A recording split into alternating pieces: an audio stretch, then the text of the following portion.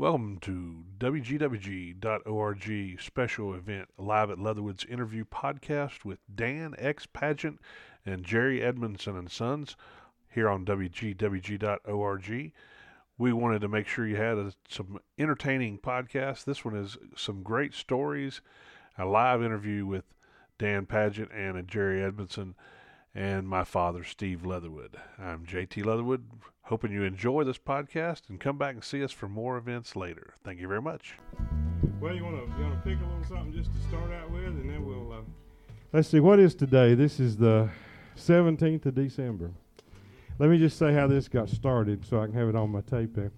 About 2 or 3 weeks ago, I guess, Jerry said that we ought to write some stuff down and get some stuff recorded, and so here we are to do it. We're going to see if we can't make a record of something, kind of history here, some stories, and maybe even a little music or something. Hopefully a whole lot of stories. That's what we're looking for about bluegrass and Shelby, North Carolina, and Cleveland County and this area of the country. So we're going to try to put something down here and record this stuff. And then we're going to, I don't know what we're going to do with it. Once we get it done, we're going to put it together in some kind of a book or something. So we'll do that. So maybe we can just do a little something to kind of start one off here. Y'all got 2 banjos and a guitar and a bass and a mandolin, a partial part of a mandolin. Got several good musicians up here, and then me. But anyway, I won't be here to help out if I can. You want to pick something right quick, and then we'll think of a story. What you got? You want to do one, Dan? Dan, if you'll do something. Let's see. I forgot who all we had here, didn't I? Let's just go around and just say your name, so we'll have you. How about telling us your birthday too, just so we'll know that. My name's Jerry Edmondson. My birthday is 6/24/40. 1940. Right. That's a good year. My name is Brian Edmondson, and I was born on July 26, 1975. 75. You got to remember that now. Yeah. Okay. Dan X Pageant. I was born August 11th, 1937. Whoa. Getting on back there. 37. Retired this year, didn't you? Or was that? Retired last year. Last year. Boy, I tell you, sneaked up on me there. All right, we got one more. Steve Edmondson. Oh, Steve Edmondson. Steve Edmondson, June the 17th, 1970. All right. And I'm Steve Leatherwood, I guess. Let's see, February the 1st, 1948. So I'm somewhere in the midst there. I don't know where that's at. So. All righty. Well, let's see. You got one we can pick there? Start something, Dan, and we'll fall in with you. Yeah. I'll try to take a break on it, too. Just what you want to do? We'll try a little Cripple Creek, I guess. In G.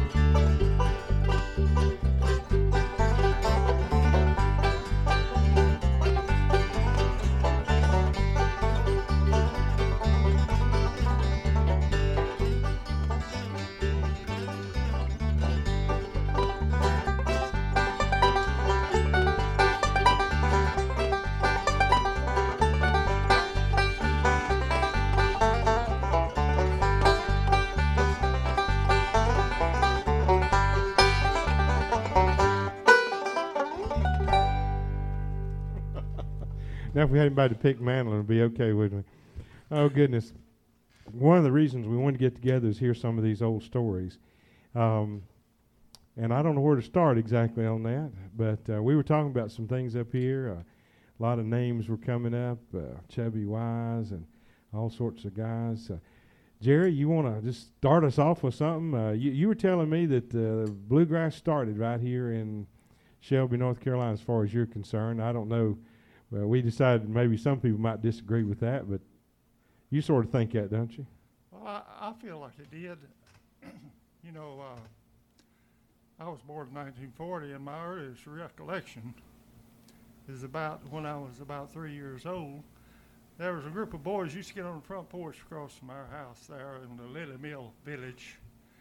And I found out later on, talking to Hubert Davis and some of the other boys around, that that was the number 3 Ramblers. Kermit McSwain and Buford Hambrick, and the boy playing a tin tub with a string in it was Don Gibson. Don Gibson. And Don went on, you know, to become one of the name we greatest know. songwriters and country singers in the business. And I had an uncle who played the guitar.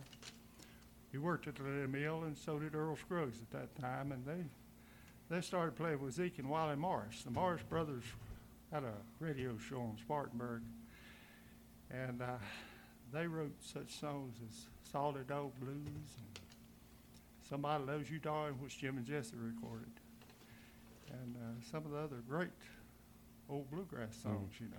And that was right around what time? That was in the mid-40s. Mid-40s. Yeah. And Sort of South Shelby there or something, wasn't it? it was South Shelby. Kind of the a Lily hotbed Mill. of bluegrass in Yeah. there, wasn't it? And there were other people around Shelby that were playing music at that time. Howard and the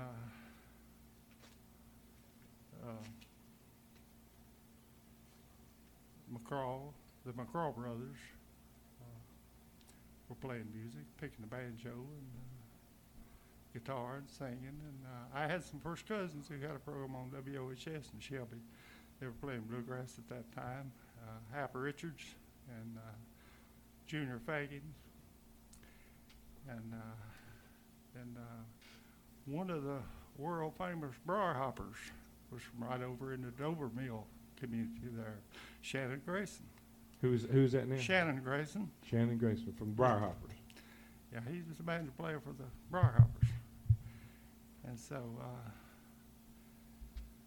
Bill Monroe at that time was playing, you know, had been playing since in the 30s when he and his brother were playing together, and they were using mostly just the mandolin and the guitar, and then they started having a fuller band, but Jim Shoemaker had started playing with Bill, and he is the one that knew Earl Scruggs and introduced him to Bill Monroe. The Bill gave him a job. Yeah. And for the first time, that's about 1947, for the first time, the country heard what a 5-string banjo was supposed to sound like. Before that, they had, Bill Monroe was using string bean for his banjo String bean, yeah. Yeah. Yeah, I remember string bean from the Opry back in there quite a while back. Now, is that the time you were telling me that they took Earl up and just set him out in Knoxville? Or let's see, you were telling me about that, weren't you, Dan? Is that? That's right. It used to be everywhere that Earl went, his mother went with him. Yeah. And it was Pee Wee Davis and Grady Wilkie and Earl's mother that took him to Tennessee. And he had a suitcase in one hand and a banjo in the other. I think it was Knoxville they took him to, and they set him out on the street. And Hubert said Earl would take a few steps and look back towards them like he wanted to get back in the car and come back home. And Pee Wee told him, said, "We better get out of here," said he's going to be wanting to get back in the car, and said they drove off and left him. Left him standing there. Yeah. Yeah. Yeah, I remember Pee Wee Davis. I used to go down there and Pee Wee and Hubert and play a half a day at their house there at Lily Mill, behind Lily Mill. Yeah, now that's where Jerry's talking about, kind of in that same. Yeah, they were about the biggest thing happening in Shelby. Hubert had already recorded with Bill Monroe, on, I believe he did Roanoke on the record.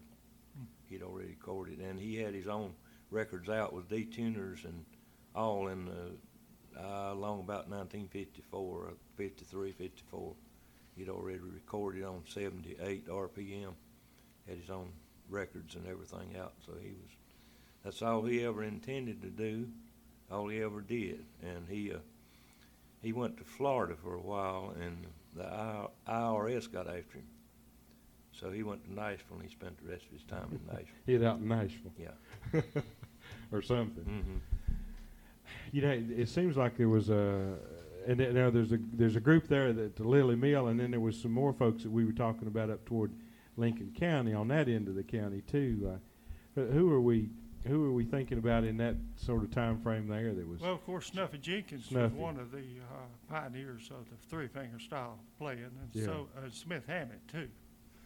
And they were from Smith was from Cliffside, and of course Snuffy was from Harris, North Uh-huh. Carolina, which on out the toward side of Rutherford Walnut County there, Springs, yeah. kind of. And so Earl came along just about. He was a real youngster when they started playing, and I guess he might have got some from them, but he had such a talent that he really took it and went places with it. I mean, he got to where he could really play good at an early age, Yeah. and all up and down the neck, and nobody had ever played a banjo like that before, because he was playing fiddle tunes from one end of the banjo to the other. Yeah. That's what it took, I guess. I remember Horace Scruggs telling me about how he and Earl would work on their rhythm. They'd start at the front of the house playing a song, and one would go around the house in one direction and one would go the other one. And they'd meet at the back of the house and see if they're still at the same place in the song. That's right. And I thought that was pretty interesting little tale. But he said that's how they would practice. They'd try to keep rhythm walking around the house, and if they was in the same place when they got to the back of the house, that they was doing pretty good. Back at that time, Earl was a fiddle player. He's still a good fiddle player. Mm-hmm. And Junie was the banjo player, and Horace the guitar. Yeah. And I met Horace when I was just a kid. I don't know.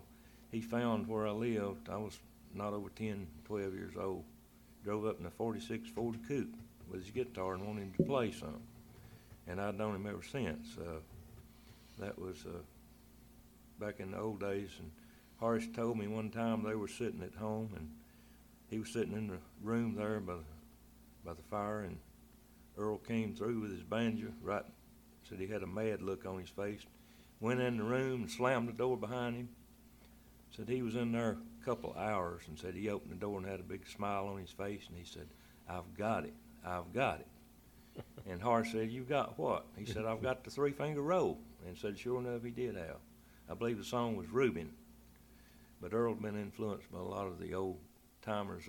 Mac Crow was one from Maiden, North Carolina. But he was in my area more than he was at home, I think, because he played trade day, and he always had a big line of Gibson banjos, old Gibson master tones, and sold them, traded, and played. I think he was an Indian, part Indian. Yeah. Mm-hmm. And he was a big influence. Some of the early people, Donnie Root from Cliffside, met him about 1950. And he picked a three-finger style. It's not like we play. He played all the strings with both fingers, sort of like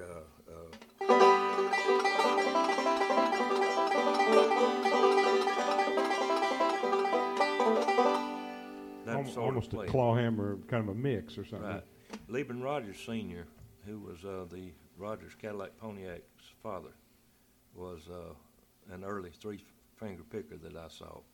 George Brooks, who was the brother of Rex Brooks that got killed here at Swainsville. A car pulled out in front of him. Rex is mentioned in the Earl Scruggs book. Some of the old timers, got too many to talk about, really, Steve. We've got about 75, I think. You know, there's a lot of them, and I guess that's what Jerry and I were saying the other day, is that we need to write some of this down. You were telling me you had a notebook that you kind of written a little I've packet. got about 75 of the old timers. Little page about or something, and so we're going to try to maybe get a Xerox copy of that and kind of lay it back in the resources here. I don't know what we'll eventually turn out with this thing, but we're going to try to put something together here with some of these names, and certainly don't want to see this disappear, because this piece of history. And the more I talked to Jerry, he came in a couple of times there, and he just kept bringing in old albums, old vinyl records, and back in not that old, but 25, 30, 40-year-old records. That's pretty old. Yeah. And getting back in the 75s, and I believe that last one you brought in was in the 50s. There, 58. There was a 58 session on it, and a 54 session or something like that. And just don't want to lose sight of that stuff. Sometimes things like that begin to disappear after a while, and we don't want to lose that if we can help it. So we're going to try to work out some kind of deal here to keep some of this alive. What else? What else you remember? You look like you had something on the tip of your tongue there, Jerry. Well, no, I never had intentions of playing bluegrass music when I was You told me young. that. Yeah, I remember you telling me. I went all the way through school. My mother had always said, "I want you to play a 5-string banjo." And the only instrument we had in the house was a piano. And I knew I had some music in me because I would get up to the piano and play songs, Yeah. And so I believe I heard one when of these boys about the picking the time- piano there a minute ago. At the time I graduated from high school, she bought me a little old silver tone banjo, and I started working on that thing, and it just seemed to come natural. And before long, I was picking fairly good. That was from Sears, wasn't it? I Yeah, guess. from Is Sears. yeah. Yeah. They put out a lot of good instruments there. Well, Put out a lot of instruments, let's say. before long, I felt like I needed something better, and I came up to Shelby to the Gibson dealer, and I won't call any names, but I said, "How much is that Gibson banjo you got in the showcase there?" He said, "Son, that's just a little out of your line," and he wouldn't let me touch it. When let you fool with it. So I went home and I thought about it for a couple of days, and I came back up there, and I bought it and paid cash for it. Bought it from the man that wouldn't Yeah, let me see it. yeah. Just say, I'll take that. And lay I said, cash I on the can't- barrel head. I huh? said, I can't be insulted. Yeah. So, I remember my first banjo. I was up there yesterday in Forest City. It was a jewelry and loan place, and the banjo was hanging up in the window. And I don't know for what reason I wanted a banjo, so I had a nice guitar. Got cheated pretty bad. Paid a little boot too, and I think I paid $10 for my guitar, and I got it, and then I probably played with it a couple of years, and finally got picking with a thumb and one finger. And then I found out about the 3-finger style, and I tried to play 3-finger, and a while I couldn't play either way. My dad said to me, he said, "Now you're really in a mess. Said, you can't play the old way like you did with the thumb, one Can't finger, play and the you new can't way." play with 2 fingers and a thumb, so you're in a mess." And I was there for a while. Yeah. And then you got it figured out somehow. We had several of our old timers there in the community that used to have a neighbor. He was some of our kinfolks, lived across the creek. He would walk over and help my dad and grandfather plow with the old mule. And at lunchtime, they'd take an hour off, and he would do while he was resting, he would play the banjo for me. But he had a funny style, and I finally learned it after he was dead and gone. But I tried for 8 years to learn it. It's a drop thumb style where the thumb goes from the thumb string to the second, back and forth, while your hand's in the air moving. So it turned into quite a hassle before I learned how to play it, and it's something like this.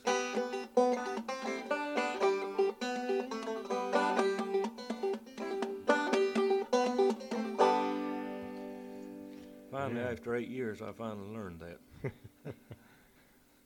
That is an interesting.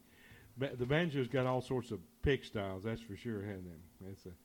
It's probably one of the most unique instruments, I guess, in the bluegrass business is the banjo. One of the first different styles that I saw Bobby Thompson, we used to play on the Farmer Gray show, Channel 7 television. Bobby would come around and watch the show and drink coffee, and one day he told me, said, come out here to the car. Said, I want to show you what I'm working on. Driving an old, I believe it's a 58 Chrysler Fire Dome. Got in the back seat and pulled his banjo out. He was working on the chromatic style. Of course, Bill Keith had it, but neither one knew the other one had it. And then he went on with Carl Story, and then went on to do the Hee Haw theme in Nashville and RCA with Chet Atkins and so forth. And that was who now? That's Bobby Thompson. Bobby Thompson. Yeah, he was the inventor, as far as this part of the country, in the fiddle note or chromatic style Chromatic stuff. banjo. Yeah. Goodness.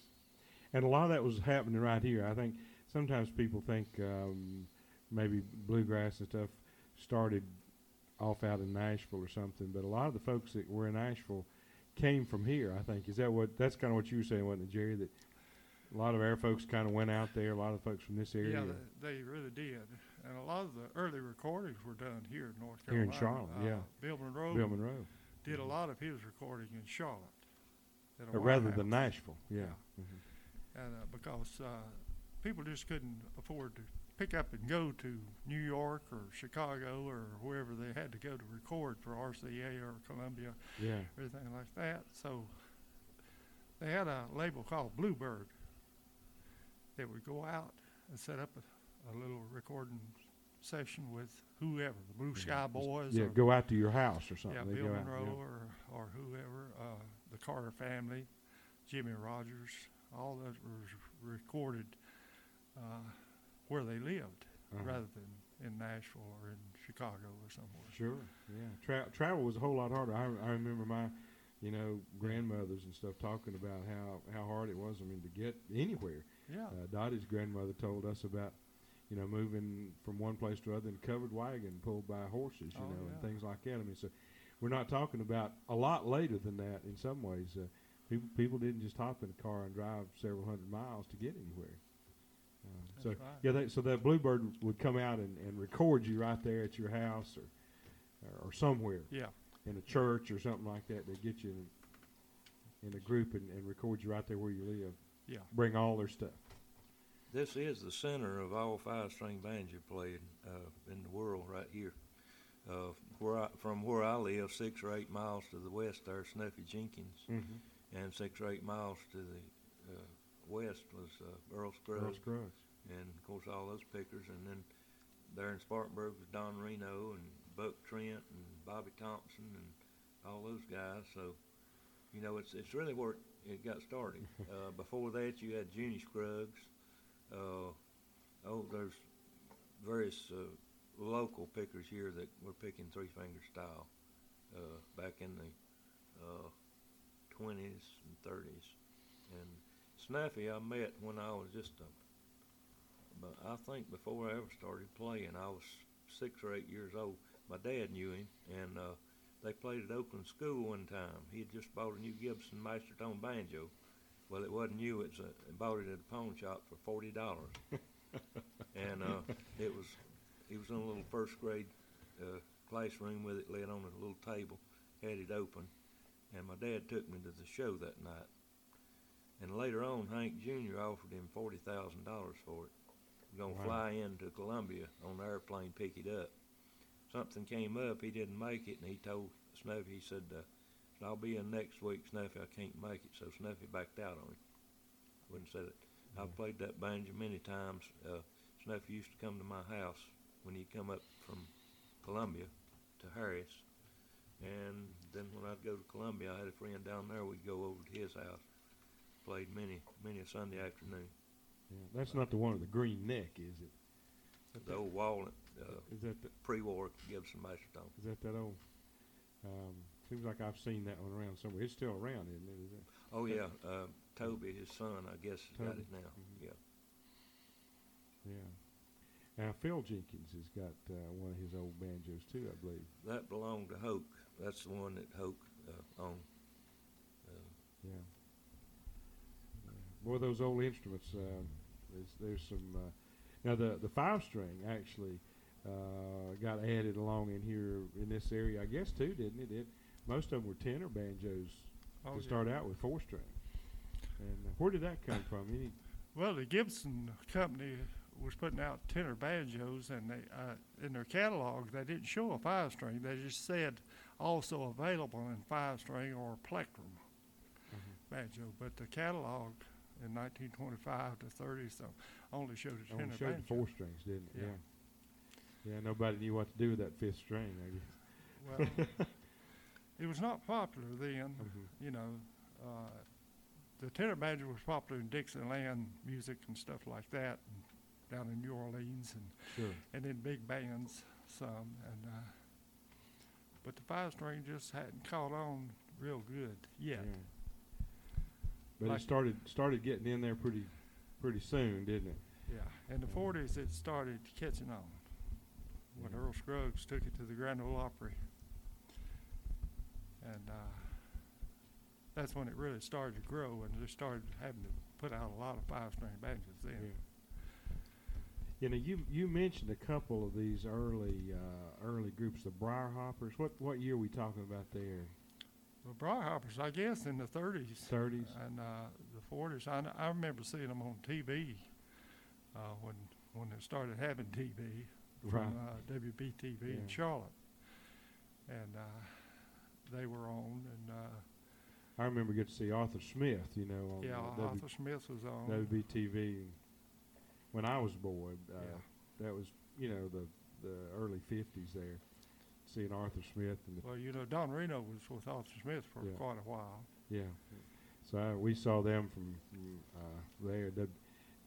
WLOS, I guess he played on Asheville up there, Channel 13 some Yeah. too. And so who else was around? What other bands were along in there? I know your group went the Bluegrass Tar Heels. In fact, that was a great story. Tell me a little about that. The Well, we Bluegrass got Tar Heels. together. It was about 1969 when we first got together as the Bluegrass Tar Heels. Yeah. That's not what we called ourselves because That's right, yeah. we didn't really have a name for the band yet. But we started.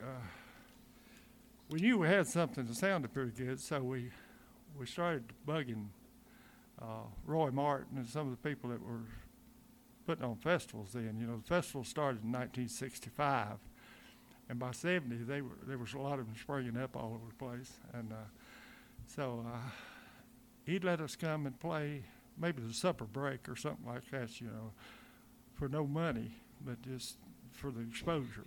And, A lot of bluegrassers paid and for we no money. we met Bill Monroe and Ralph Stanley and a lot of the groups, you know, by doing that. And then one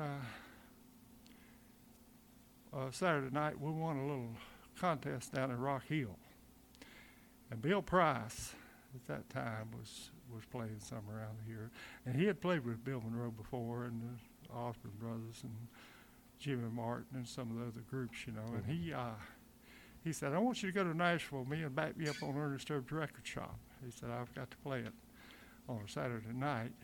And so we went up there with him. And Bill Monroe was hosting the show that night. And he said, we didn't know at that time that they didn't get along real well. You know, Bill Monroe and Bill Monroe and Bill Price Bill didn't get Price, along yeah. too well. And after we played, Bill Monroe said, meet me down at Lineberger's restaurant. I want to talk to you boys. So we so went Bill on Bill down. asked you to meet him. Yeah. We went on down there, and he came down, he and Joe Stewart. They came over to our table, and he said, I'm going to book you boys at Bean Blossom this year. He said, but you need to get you a good name for your band. We said, well, you just give us a name, and that's what it'll be. And he thought for a minute, and he said, how about Bluegrass Tar Heels? We said, well, that's a good name. Well, that's Yeah. what we used. Yeah. And Yeah, I was so, thinking, you told me, he said, well, it ought to say something about what you do and where you from. yeah. And that's sort of what that name was, wasn't it? Yeah. Yeah. And so here we go. In June, we went to Bean Blossom. Bean Blossom as the Bluegrass Tar Heel. And that was about... that was the biggest festival going. oh, yeah, you know, absolutely. There's people from all over the country and from foreign countries there, too. And that was about, And, would you say that was 70? 1970. 70? We also did our first album in 1970. Yeah. And Now, who was, tell us who all was in that group. Well, That was James Randolph was our lead singer. Robert McDougall was the tenor singer and mandolin player. Bob Ford was playing bass. Ricky Lee was playing the lead guitar, and I was playing the banjo. Ricky played with us a couple of years after that, and then he went with Ralph Stanley for several years as Ralph's lead guitar player. Yeah. So we really started gaining popularity. We started playing a lot of festivals. I remember one year there we played 26 festivals Wow. that year. That's one every other week, right? Yeah. So, somehow. Some And weeks too, I guess. We were in the studio quite a bit doing some albums. And Which we're lucky enough to have a couple copies of some Oh, of yeah. that old stuff there that yeah, they've been we kept eventually through the may try to years. get a piece or two on here, part of a recording or something. We'll try to revive some of that, re-release it or something. I don't know what yeah. we'll do. Well, you know, bluegrass don't get old. No, that's a good thing about it, I guess. That Fish bluegrass and gospel music, it's sort of been the same all along. You can hear stuff that was recorded in the 30s and 40s, and it sounds as Sounds good just today same. as it did then. Yeah. You know, and it's not old. It's just good bluegrass. I guess that's what attracts so many people to that is that it is such a it's a real classic sort of thing. I mean, you got your music from the 50s, and you got your beach music and all those things that have kind of popped up. But this kind of music has been around in this same form since it began, I guess, Yeah. for 60, 70 years almost, or whatever it is now. That's right. And pretty much just in the same style and the same sound, which is pretty unique when you talk about the field of music.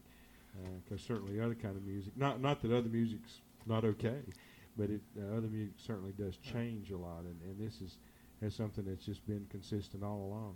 Well, bluegrass has changed some. You Sure. know, But just the through traditional, years. Yeah. just the good traditional. Yeah, we got some new grass kind of stuff going on now, and some kind of fancy pickers, but still pretty consistent stuff. Oh, yeah. Well, what else? What else you remember? And Dan, you were saying you had a big long list of people there. I remember you told me something about going up, picking some, and eating dinner or something, getting fed up there at was it at Horace's or Scruggs at the Scruggs place? Yeah, I spent a lot of my early years around Horace and Earl, and I went to Wake Forest College in the 50s to make a medical doctor, and I attended about 3 years, and I laid my music down for a whole year one time, and I was most miserable. I said, okay, if that's what I'm supposed to do, then I'll play the banjo. So I went to Nashville and met the McCormick Brothers bluegrass band. They were playing on the Grand Ole Opry, recording for Hickory Records, and they offered me a job. They had a radio show in Gallatin, Tennessee, and they offered me a job on the weekends. They split into 3 different bands. Curtis McPeak, that played with the Nashville Brass, was one band. Haskell was with one band, and Lloyd and myself had another group. We'd go out on Saturdays and play.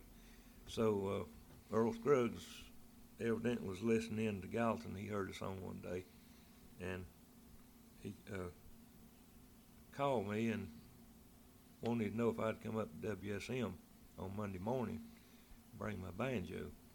So they'd be up there taping the early morning radio show, and so I went up, and they were finishing taping, and Earl put his banjo in the case over there, and he said, "Get your banjo out and play some of these boys."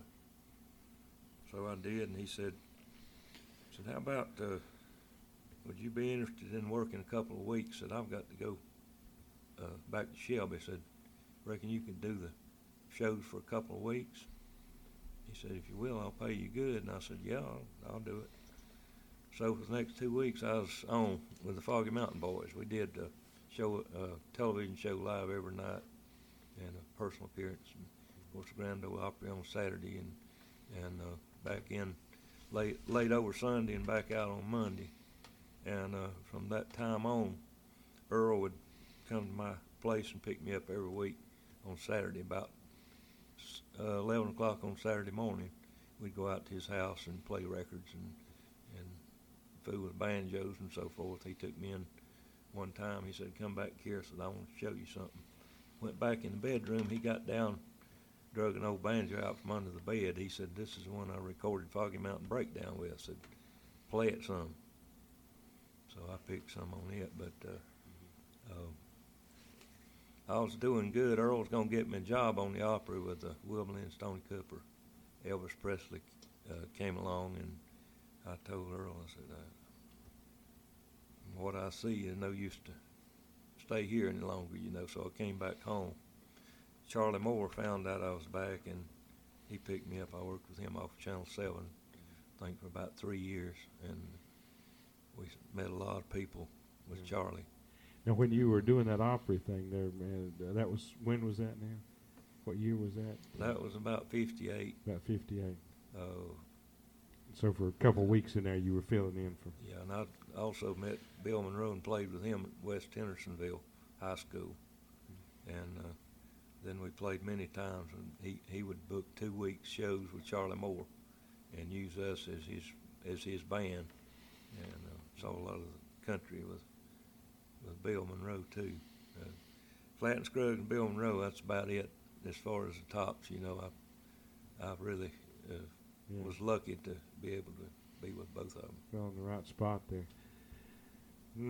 Yeah, I remember. I know you got a picture over there in the studio. You and Earl, I guess. Now that was when he was in Shelby here sometime. Wasn't he? That was made. He was the Grand Marshal of the Christmas Parade one year here in Shelby. In Shelby, wasn't he? And what year was that? Do you remember what? It's been some years back. It's been probably 20 years. I couldn't remember. You was a pretty young looking fella there in that It's been picture. a while. I know you had long curly hair, kind of that picture or something. Kind of looked a little different. But well, let's see. That's some important stuff.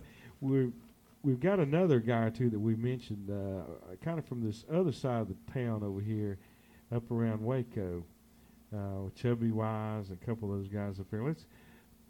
Jerry, tell us a little something about some of those guys and Harold and some of the folks that were. Well, Harold Murphy was one of my favorite people. Sure. Harold was originally from Cherryville. Yeah. He was a favorite of a lot of people I know in this area and supported bluegrass for many years. Harold wrote a lot of songs, and many times he would come to my house and he'd say, "Work me out a banjo break on this song, that I've just wrote." And he'd sing the song, and I'd work up a banjo. Then he'd go get somebody else to play the banjo, because we didn't play in the same group, but we played together quite a bit. Now when are we talking about now?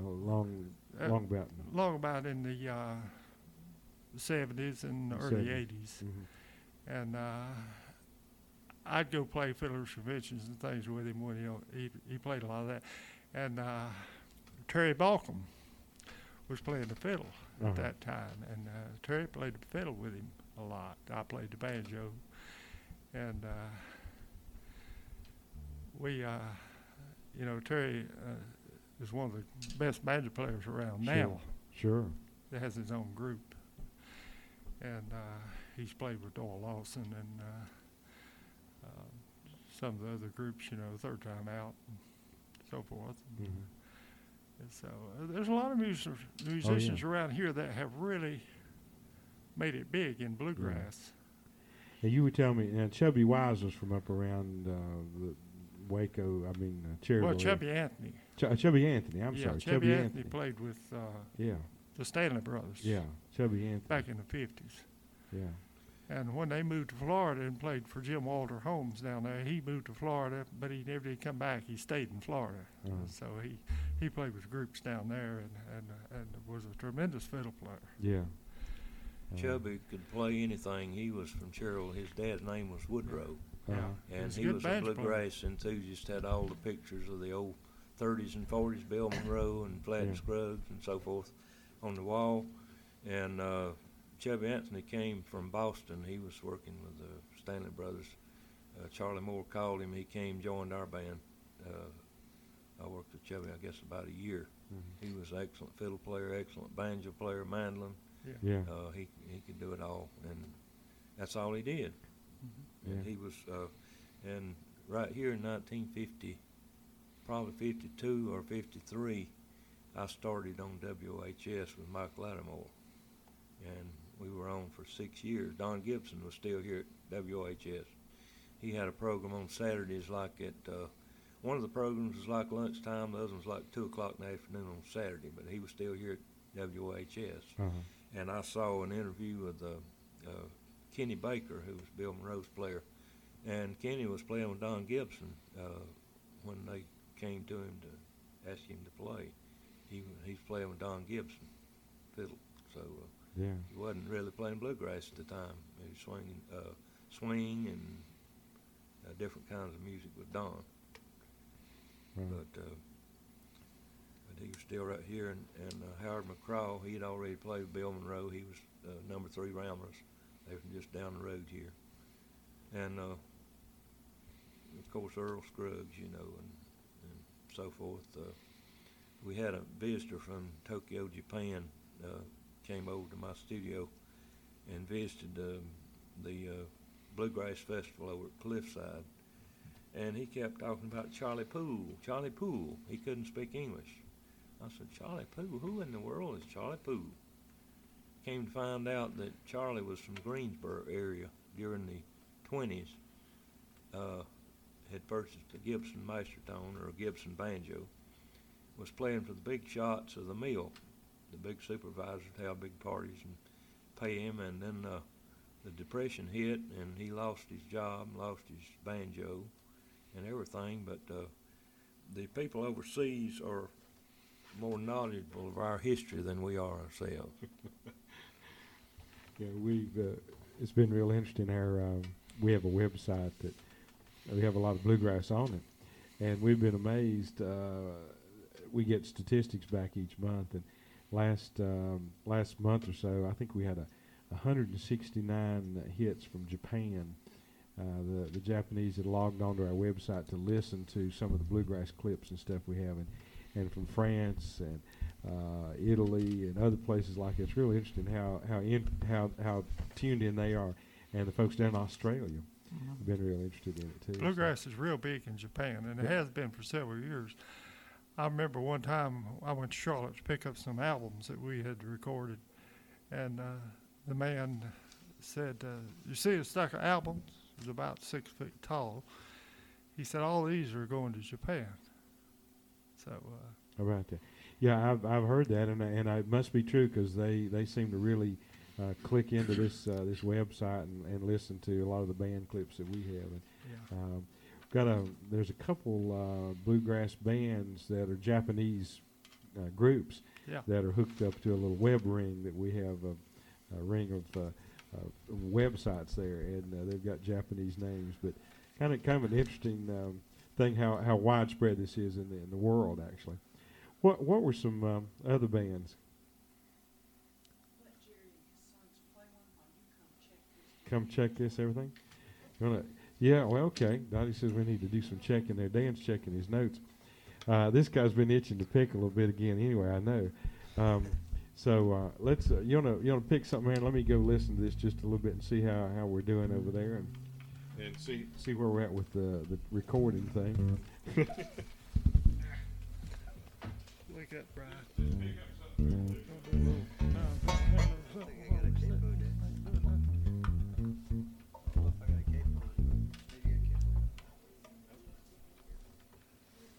If I got one or not, let me look and see here.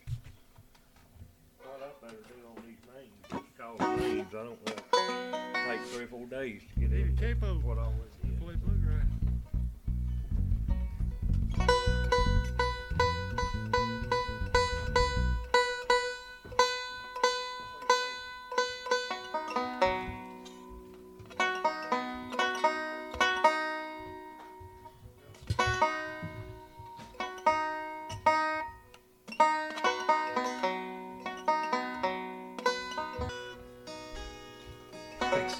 Like, don't do it too fast.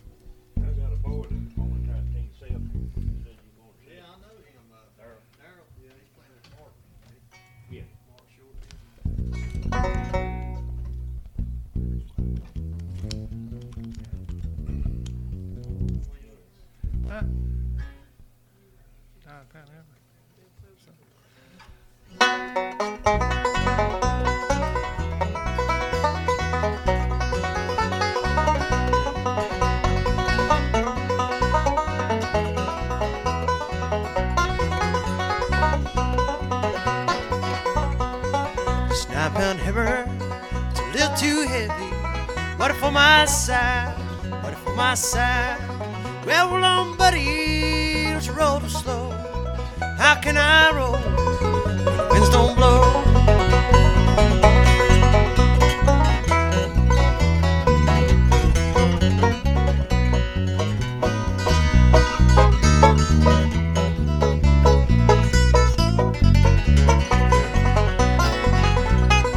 This 9-pound hammer, this here tongue, ring like mine, got a ring like mine. Well, roll on, buddy, just roll too slow. Can I roll when the winds don't blow?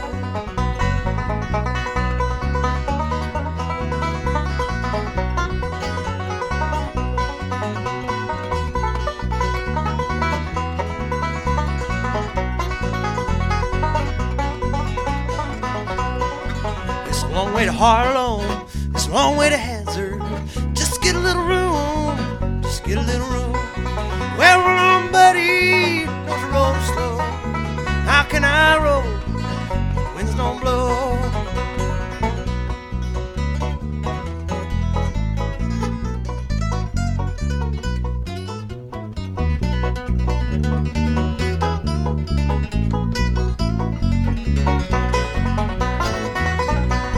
Well, when I'm long gone, what's built a tombstone? I know when I go, I know when I go. Well, roll on, buddy, just roll slow. How can I roll when the winds don't blow?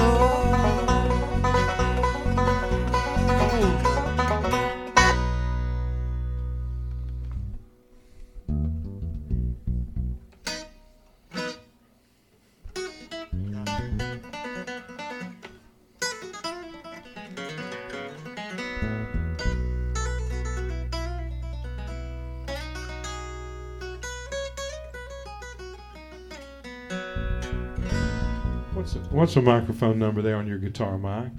Can you? 7. 7.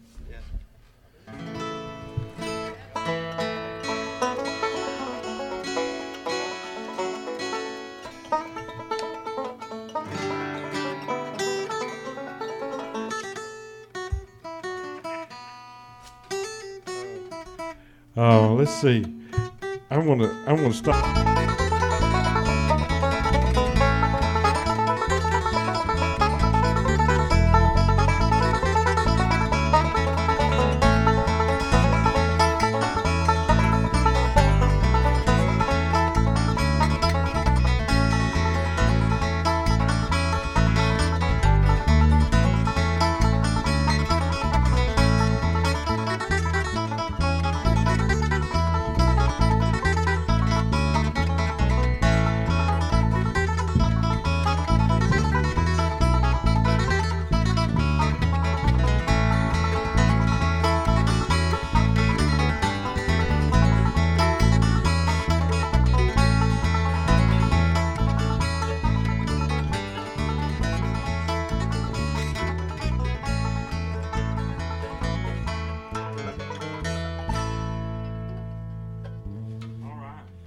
I believe we're still recording back there. We're getting it, so it's working.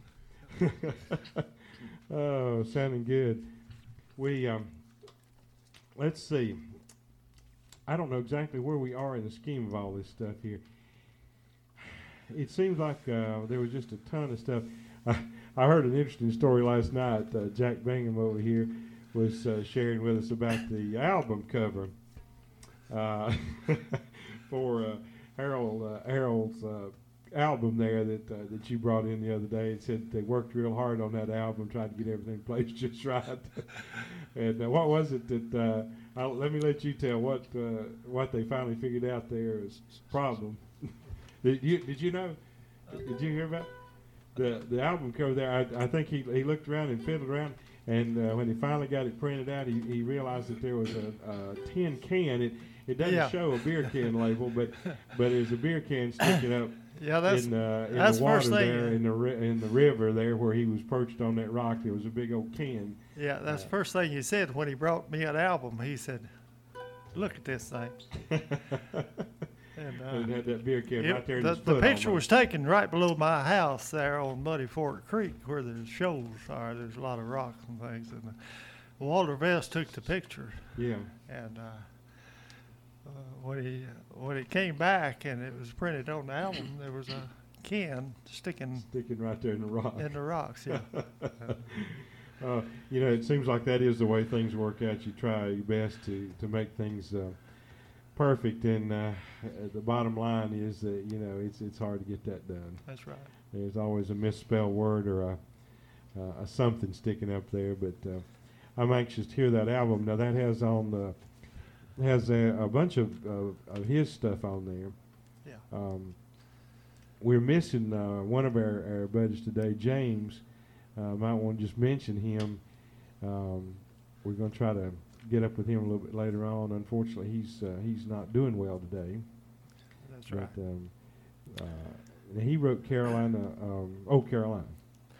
Yeah, James wrote Old Caroline in 1970, and we recorded on the first album we did with the 1970. Bluegrass Tar Heels. And that's probably one of the most popular songs, I guess.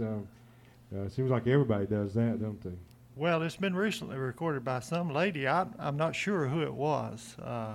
It's on a CD that was played on WFMX. We heard it, and she really did a good job on it. And of course, the New River Band has recorded it Exactly. Yeah. recently on their new CD, and they did a good job on it too. Oh, they did. Yeah. It's a little different from the way we did it originally because we used 20 fiddles, to kick it off with. And Who was playing the fiddle in?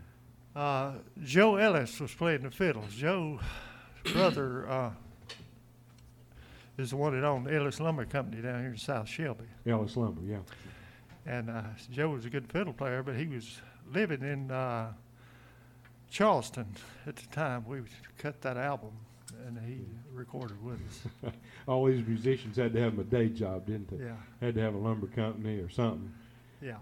I was talking to Hoyt Herbert the other day. And, he's busy making cabinets, Yeah, Hoyt runs a cabinet shop. cabinet shop. And seemed like there's not a whole lot of money to be made, but there's a lot of fun to be had, I think. I don't know whether anybody's ever made it rich picking bluegrass, but sure are a lot of good people. I know that. Well, we never gave up our day job.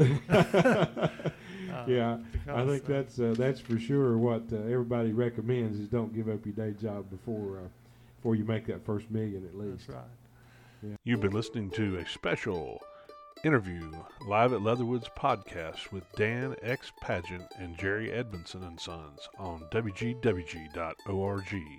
We hope you've enjoyed this show. Tell your friends. Please come back and visit for more great interviews and Bluegrass podcast as more are added all the time. I'm JT Leatherwood letting you know that Dad said to make sure you don't forget your cars in the parking lot.